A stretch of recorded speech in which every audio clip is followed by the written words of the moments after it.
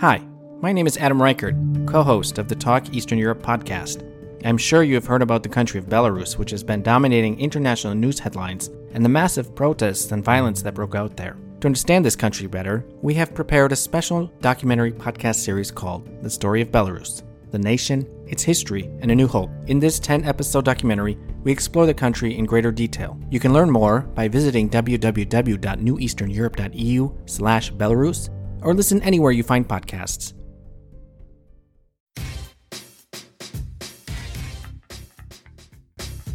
I'm Allie J. And I'm Crystal O. And welcome to Not Your Token Black Girl, where we recover from spreading Black girl magic wherever we go. From careers and cocktails to men and mental health, we're breaking it all down on what it means to wear the token crown. So if you've ever said, I'm not your token, fill in the blank, then this podcast is for you. A fun and witty show that's a little bit shady, but 100% true. It's Saturday brunch combo with the girls in a quick 20 minutes. Now let's get started.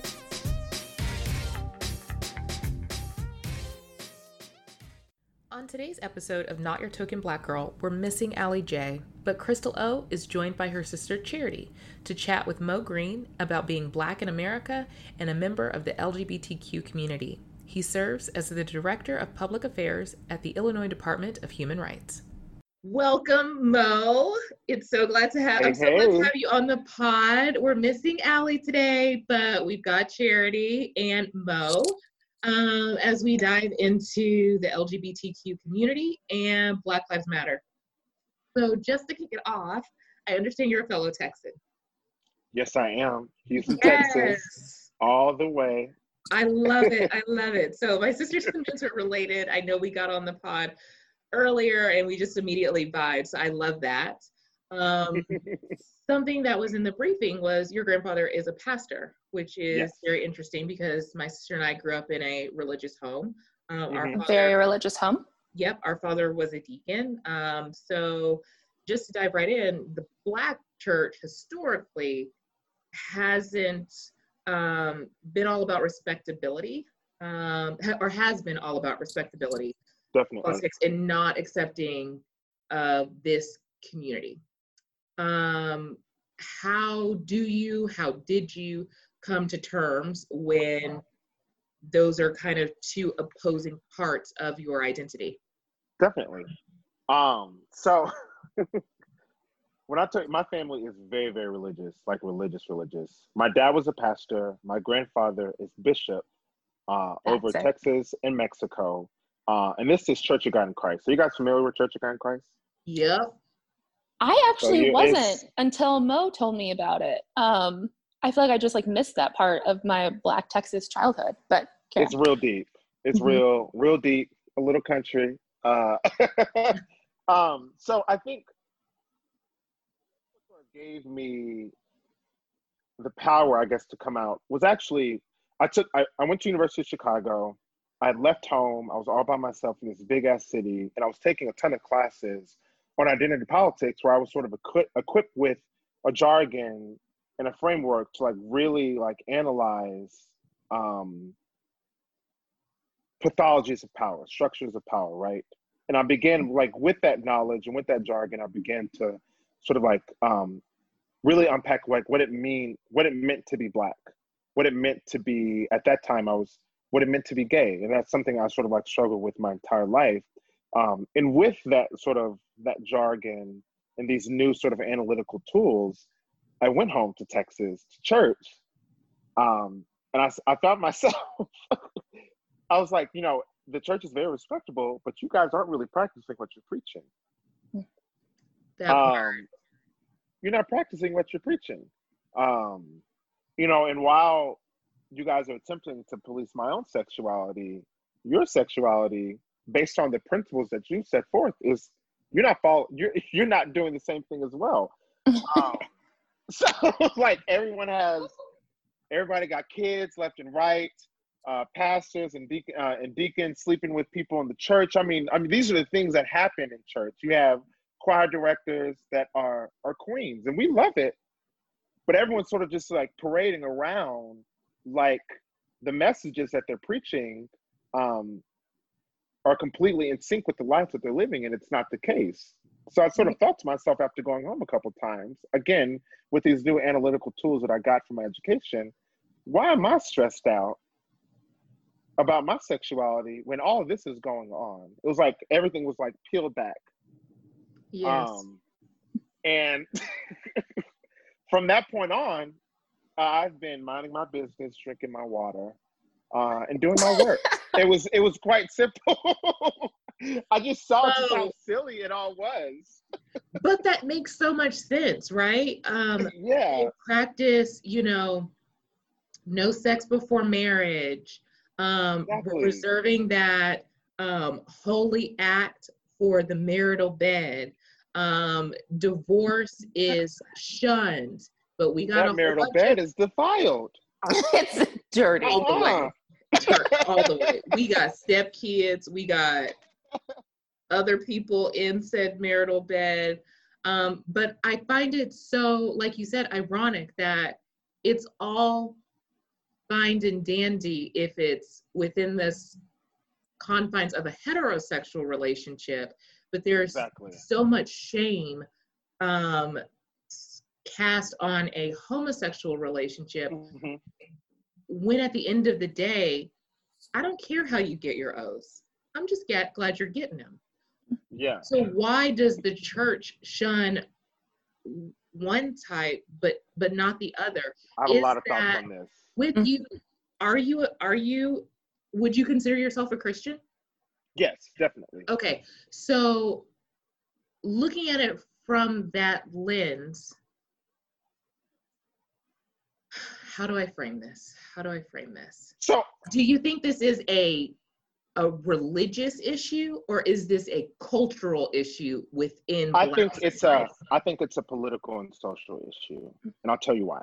Okay. So there is a political thinker, political scientist, and sort of academic professor. Her name is Kathy Cohen. She wrote a book called The Politics of Blackness, where she sort of puts like respectability politics to task as it relates to the HIV/AIDS epidemic within the Black community. Mm-hmm. You had all these folks literally dying from HIV and AIDS, and obviously the church is an epicenter of politics, a cultural epicenter in our community, and they were not talking about it. They were not addressing it at all. And she wanted to find out why. Why is this the case? She's a Black lesbian. I think she used to be the chair, Kathy Cohen, she used to be the chair of the political science department in Chicago. I'm not sure what she's up to now. Fire. I don't know if you guys have heard of the Black Youth Project. Yeah. Mm-hmm. I actually used to write for them in college. Of course you did. I know. Of course you did. But she like set that up. So this is like the person who sort of wrote this book. But in the book, Politics of Blackness, she coins this term called secondary marginalization, where this term, like within marginalized communities, there is this sort of respectability politics at play where you have folks that are Black, but also gay or women or differently abled or HIV positive that are sort of left out of the political agenda. But the purpose of that, there is sort of like a sincere effort to sort of garner political and social clout. So to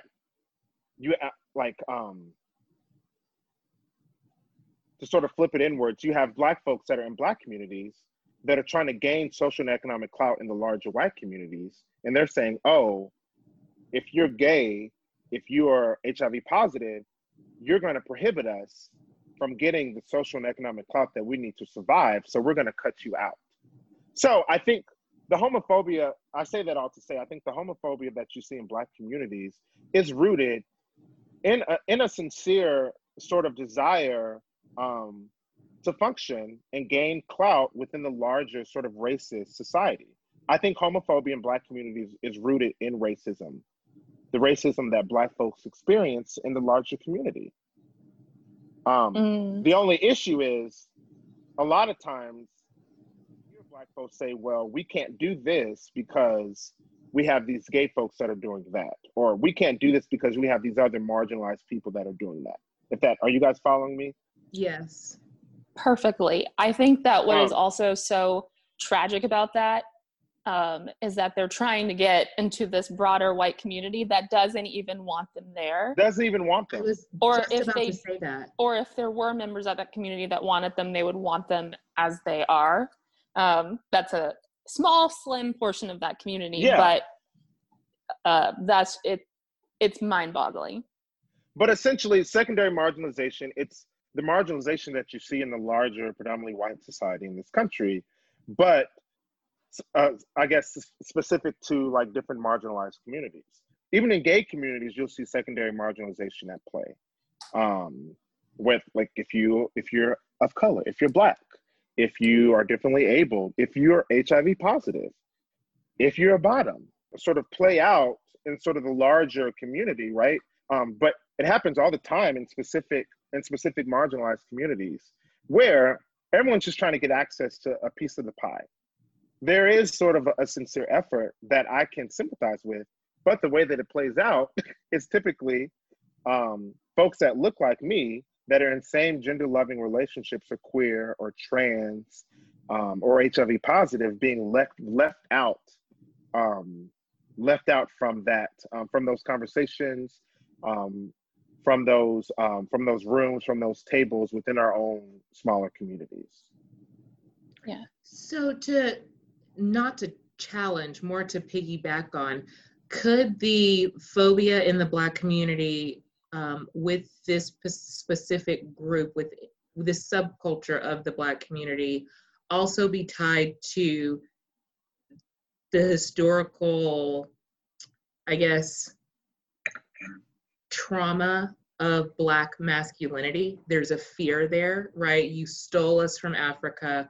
Obviously, I am a huge history nerd, so diving into not the Hollywood history, but the raping of Black men and just is demasculinating, whatever that word is. Demasculating, yeah. Yes, demasculating of Black men is some of a fear of that trauma, or I guess the results of that trauma.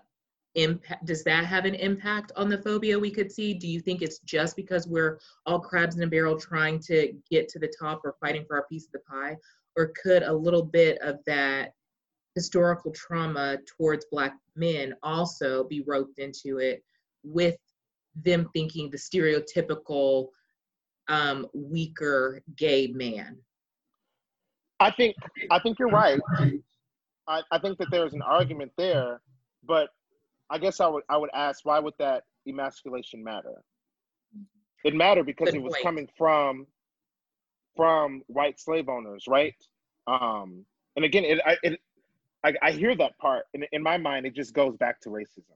There is an historical argument there, but it's going back to the antebellum South and slavery, dealt to us from white slave owners. Yeah. Right.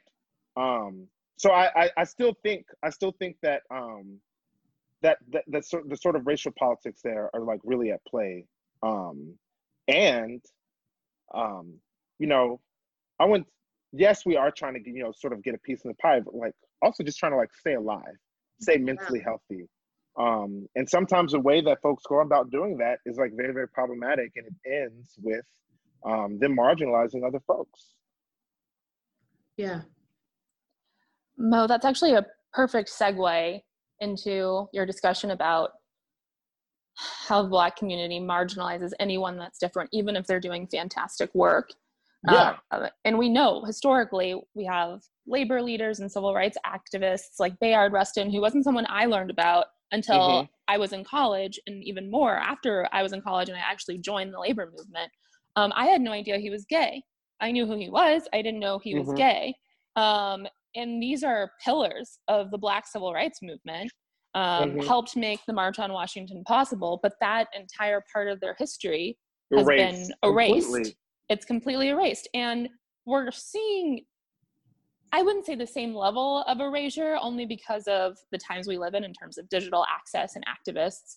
But we're seeing similar levels of erasure within the Black Lives Matter movement and protests. And I'll specify a little bit deeper into that in a second. with trans women. And it's kind of what you were saying earlier, is that some members of the Black community are saying, we want to get this, you know, we want them to stop killing us. We want, you know, equal rights, which I'm totally for, but they're like, but you have to stop talking about those trans women being murdered because that doesn't fit into our little box. And that's especially absurd because I'm pretty sure 2 out of the 3 women who are the founders of Black Lives Matter are part of that community. It's just not Alicia, right? So this is definitely not, you know, a position that those 3 women themselves support, but it's happening on the ground and at the protests. And you see different levels of people coming out for protests against trans women versus just Black women versus Black Lives Matter overall. It's like you go with Black men and then you get bumped down Black women. And then you've got trans women must be at the very bottom of these people's minds. They are. So I don't know. I guess I kind of want to hear your thoughts on the current status of the Black Lives Matter movement, and if you feel like it's overall failing the LGBTQ community. Failing is a little bit of a dramatic word, but yeah. So I think I don't think it's failing us because many of I think the Black Lives Matter organization has done a good job of like setting up organizing structures in very different parts of the city, putting pressure on folks that are in positions of power, right? And all the people that are on the ground doing that work, they are all Black queer folks. I was going to ask you, do you know? They're artistic, like dope, sort of like weird, but like weird. Like when I say weird, I mean in like a good way, like quirky, Black queer folks. A lot of Black lesbians, a lot of Black trans folks, a lot of Black queens, Black gay men. So, I mean, these are the people that are sort of out at the front that are organizing these protests. So I don't think that you will sort of see the erasure right now. I think that what I would be interested to know is like sort of how will this story be told in history, right? Yeah. Because we're here. You can't deny that we're here. You can't deny that we, Black gay people, Black queer people, are leading this movement. But typically, you know, storytelling and sort of historical storytelling is done by people in power, right? People who have the resources to write the books, to tell the story, right? And what is that going to look like several years from now, maybe 50 years from now? I don't know. And that's what I'm interested in seeing. And I think that's where there's the most potential of sort of erasure. But as it stands now, I mean, you can't hide from the rainbow, baby. It shines bright. You know what? You're spot on. I was thinking about Charlene Carruthers, whose last name I always mispronounce, who is just phenomenal. She has a book out, and I had the chance to meet her once when I was working in labor in DC. And she is so small, but so mighty. And I just think of other people like her. I think of, what's his name? The guy who wrote How We Fight for Our Lives, and all of these activists who are putting out their it's like they're trying to preempt the erasure by putting out their stories as they happen.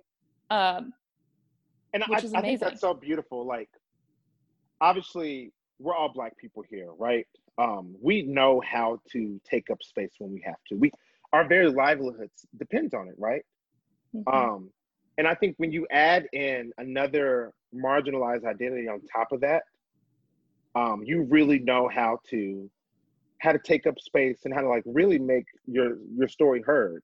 And there is some power within our Black gay community in this country, which is why we're seeing the movement that we have right now.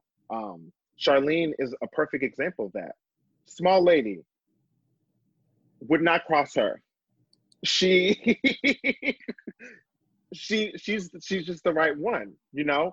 And there are so many examples of other Black gay folks like that have been through it, that have a fucking testimony. My church boy coming out. You can't mute them.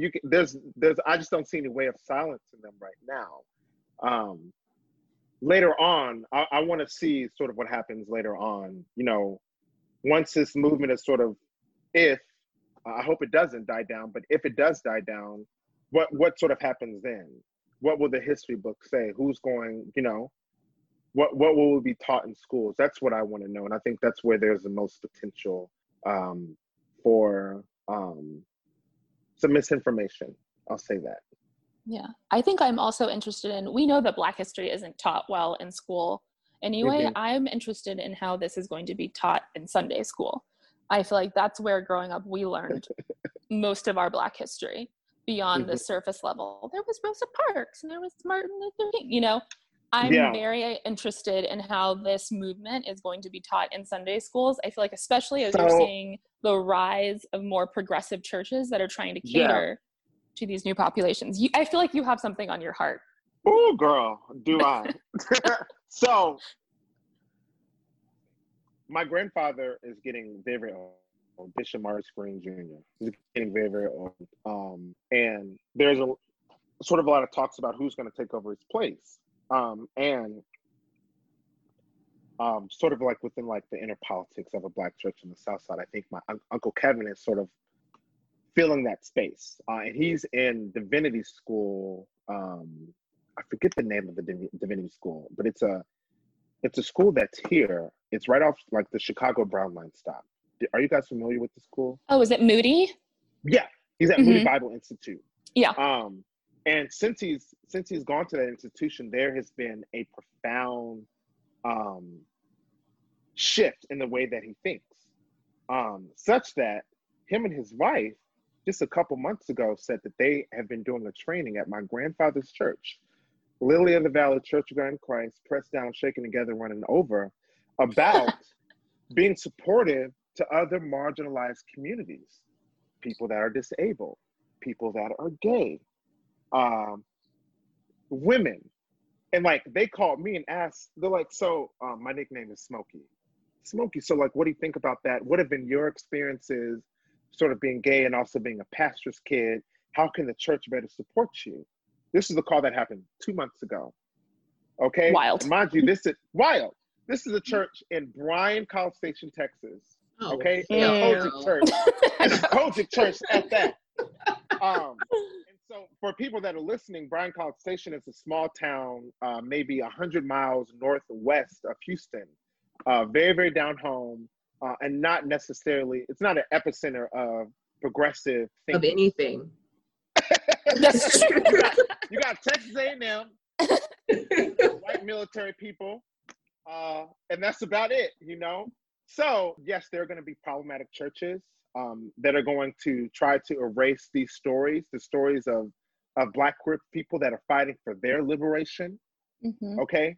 But I think there's just been a fundamental shift these past couple of months, right? And the fact that I'm getting a call from an uncle, who 5 years ago was on a pulpit preaching sort of, anti-gay things, it's calling me talking about how can this church be more inclusive to gay folks. I think that's indicative of sort of a tide that's going through our country, where these things hopefully, sort of will be taught. We'll see. Fingers crossed. So I'm curious to know more about you, Mo. What was your journey like? I know you left Texas, you went to Chicago, you came back with all of these new progressive thoughts and ideas. What was your journey to living your truth with your down home, Southern, conservative Christian family? I think, honestly, it was just getting away, which is a story that you hear from a lot of gay people. They have to get away. They go to a big city. A lot of times it's Houston or Atlanta. And I like to go to Houston and cut up a little bit here and there. I know you do. I know you do. I think it was like, yes, I got all these new progressive ideas. I was learning a lot. I had this jargon to like really like deconstruct sort of societal norms around me, but it was also sort of developing a community for myself with people that would support me, right? That's all people need to be themselves. You want a community, you want to feel loved, you want to feel supported. And luckily, like on the south side of Chicago, at East Chicago, I found that community. I found a bunch of, progressive thinking, gay folks from New York, from LA. And once I sort of had that, I was kind of like, F y'all. I love y'all. Y'all my family. But this is a chosen family that I have here. It's the same thing, like even like Unposed. You have all these folks on the show that were, tossed aside by their family. If your family doesn't want you, you go pick a new one. Mm-hmm. And they will empower you to be your true and most authentic self. And that was very much what happened to me in Chicago. I met some amazing people that I'm still close with now. And I had some very, some long and difficult conversations when I was sort of dealing with my sexuality and dealing with my spirituality and my religion that was telling me, no, you need to be straight. You need to date this girl. You need to get married and I want some grandbabies. And I found a chosen family. They gave me the power really to be my true self.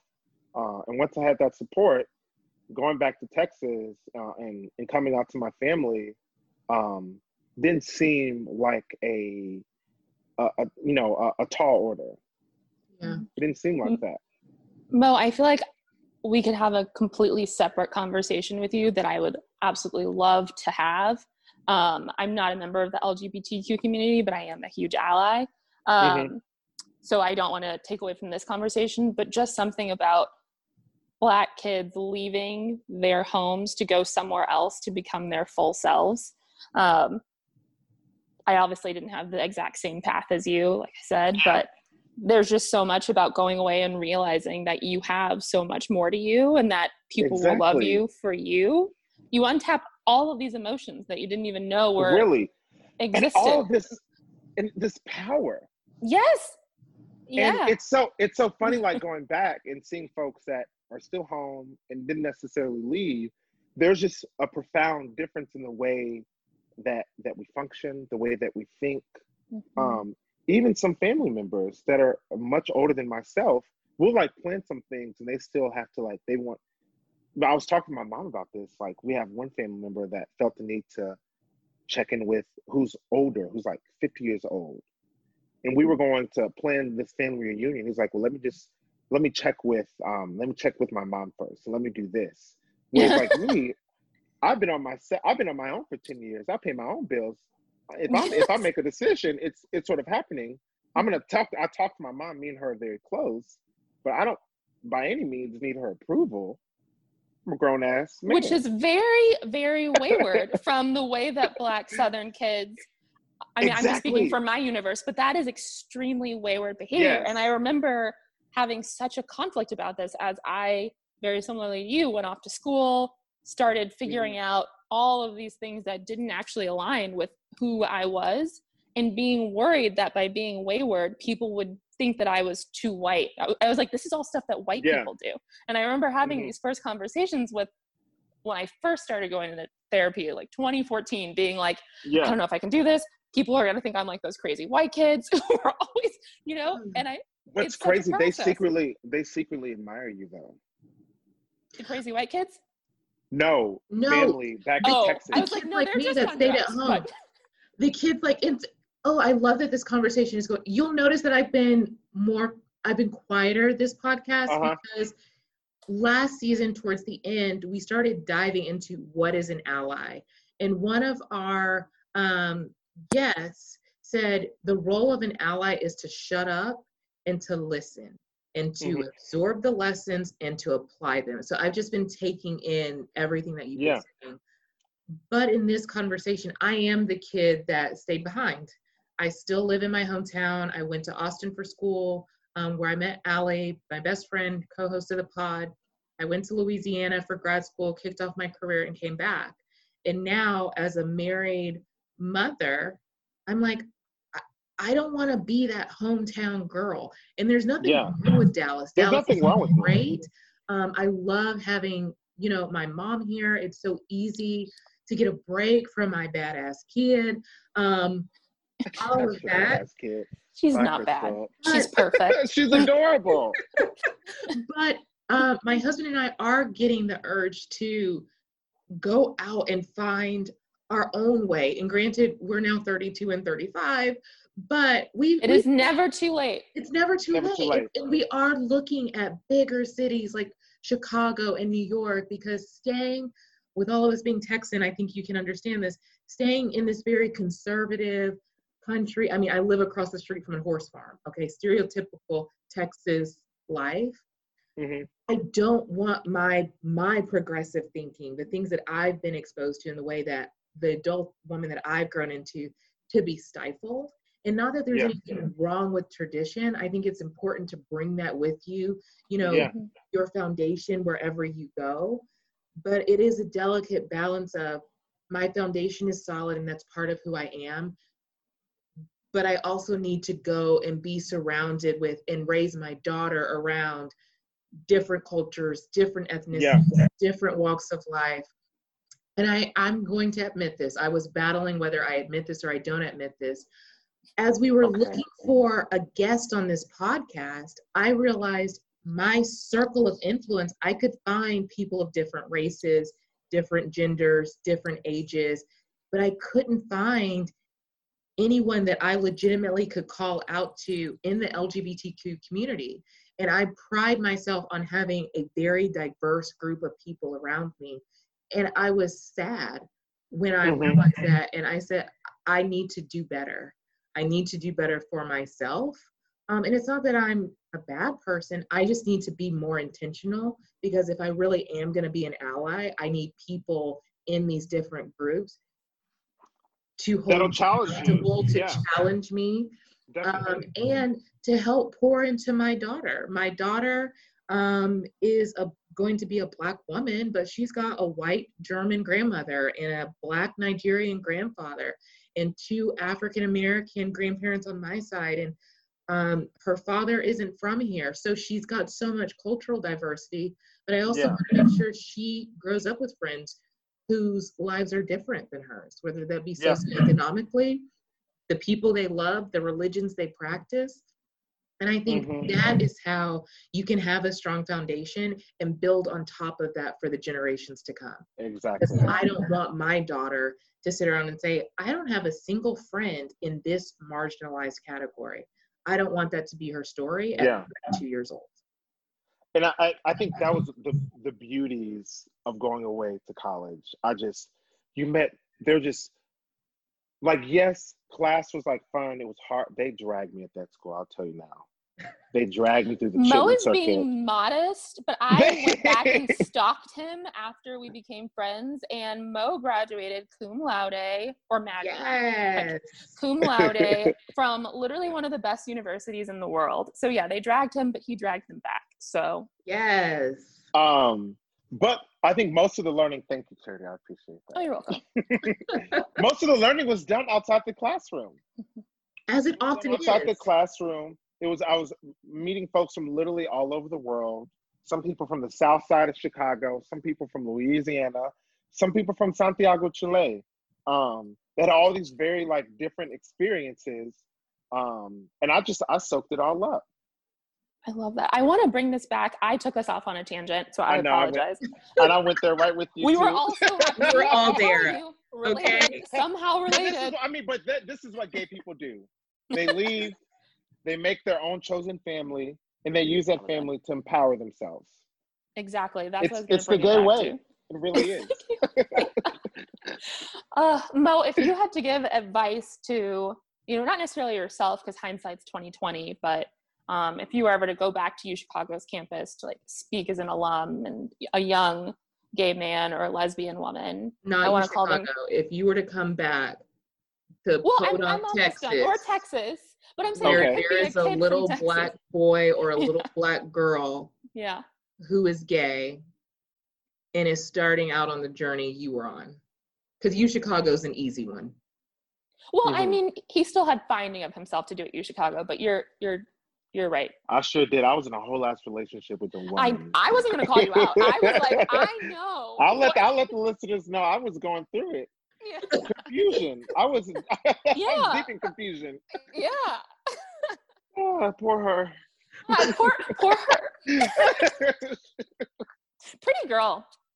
Big, was gorgeous she pretty woman. though? Was she Mhm. pretty? Gorgeous Nigerian woman. Okay, I see you. I'm over you. But I just, what can I say? Yeah. I like, man, I'm sorry. Don't And apologize. When she found out, obviously she wasn't happy, and she let me have it. I was like, you're right. You're right. You're completely right. I apologize. In my defense, I really didn't know what the hell I was up to. But we're here now. And how do we move forward? But I separately. But I had a lot of learning to do. I was really a dumb kid in college. I had a lot of learning to do. I was very confused. I'll never go back. You won't get me. No. Not you won't get me. Sorry to interrupt you, Charity. No. I was wanting to hear from you exactly what Crystal helped me say, but better. What would you say to someone? And you can pick what stage of life you think you would want to like talk to someone if, you felt like they wanted some guidance or. This is such a hard question. Oh my gosh. Put you on the spot. You really did, girl. I know. I can What never would I answer these say? types of questions. I would tell them, and I think it just comes back to what we've been talking about. If I was talking to a young Black kid in the church that's struggling to find himself, I would tell him, get away, go away. Whatever you have to do, whatever pathway that you can find, go away. Go away. Because there's, and like, yes, you can find yourself at home. And I have no doubt that if I stayed home, I would have found myself. It would have taken me a little bit longer. But there's something about being on your own and not just being able to go back to mom's house, right? When you're forced to be independent, and not only independent financially, but also be an independent thinker because you're away. There is a profound development that happens in that process that is priceless. It's priceless. So if I'm back at Lily of the Valley, Church of God in Christ, you just can't join in. I would tell a little confused child like myself, go away. Whether it is to Austin, like a couple hours away, or to Chicago, go away, find yourself elsewhere. Because you cut out a lot of noise when you get away from home. Go away. That's my advice. Mo, this is my last question, and I'm going to let Crystal chime in. On some subconscious level, do you feel like your soul, your like spirit, and I'm like a very spiritual person. Like I very much believe that our souls tell us what we need, even if we're not listening, and it'll manifest in different weird ways, whether it's an anxiety attack or, you never know. But have those. Do you think that when you were going, when you were going through the college application process, do you think that your soul was telling you go? I feel like when I was applying to colleges, my mom asked me like, why are you only looking at schools so far away? And I didn't have an answer, but I think my soul was telling me go. Do you think very subconsciously? So a lot of thoughts on that question. Mm-hmm. It was interesting for me. I think that if I was in Texas when I applied to college, I think I would have stayed in Texas. Mm. But, and I told Crystal this earlier, my parents decided to take my Black ass to Omaha, Nebraska, which was a hot ass mess. It was a hot mess. And like Houston, like, and obviously Dallas as well, obviously, like Texas is a very conservative state, but you have cultural epicenters in Dallas and Houston. In my school in Houston, we had over 20 languages spoken, and I grew up in like very multicultural spaces. And then on the weekends, it would just be a bunch of Black people playing the organ at church. So to go from that to Omaha, Nebraska, where my high school had 3,600 people, and less than 2% were Black. And everyone was looking at me like I was some alien and asking me the most inappropriate questions about my body, about my physical ability, about my intellect. Someone literally asked me, "Oh, what are you doing in honors English?" Like they were confused why I was there. Because I'm smarter than you, Becky. Yeah. Oh, I read that hussy down for filth and shame. Because I'm smarter than you. Yes. Because I'm smarter than you. Filth and shame. Filth and shame. Yeah. The gall and the gumption. How dare you? Get out of my But face. are you in the right classroom is the question. Her life is not quite well. So lift her up in prayer. But that was my experience. Your choice. So I was happy to get the hell out of Nebraska. There's some great people there. I have developed some long-lasting relationships, but Nebraska was not a part of my narrative. So it was very easy for me to keep going. I did not apply to one school in Nebraska. Did not. And I've actually applied to a bunch of, this is how, it's funny because I knew I was gay, but it took me a while to like really accept it. I applied to a bunch of very gay liberal arts colleges. Like Berkeley? Berkeley, Reed, Grinnell, Carleton, Middlebury College, Williams. I applied to Carleton and Middlebury. I wanted to go somewhere. I was like, I need to get out of here, and I need to go somewhere where I can find my community. I always loved like weird, like hipster people. I just like wanted to drink and read some philosophers and do gay things. And I knew it was going to take me a while to accept that. So I was like, you know what? Let me just find a place that's going to support me. And those are the types of places that I applied to. They weren't in Nebraska. My Black ass? I think the fuck not. So your soul was still telling you where it needed to be. Yeah. But I think if I was in Texas, I think I would have been in Houston. I think I would have gotten very comfortable. I probably would have tried to become a pastor and follow on my I would go to that church though. Oh, hell yeah. That's the church. We would usher in the spirit of the living God. Okay. I was like, that's good. But it's funny how life works out. I'm glad, as much as I hated those 3 years in Nebraska, I'm glad that I lived there. Because it brought me to Chicago, and like literally next month, it'll be 10 years here. 10 years in Chicago. Living my gay best life. I love it. I love it. I love it. I love it. I love it. Mo, thank you so much for joining us. You are a gem and a jewel, and it has been such a pleasure just learning from you, soaking up your experiences, and I hope our listeners have enjoyed it as much as we have. Yes. Thank you guys for having me. I appreciate it. This is Allie J. And I'm Crystal O. And that's it for this week. Be sure to tune in next Sunday at 12 p.m. Central for another episode of Not Your Token Black Girl. And also be sure to subscribe to our podcast on Apple Podcasts, Spotify, or Google. And follow me at Basic Allie on Instagram. Follow me on Instagram and Twitter at @TheCrystalO.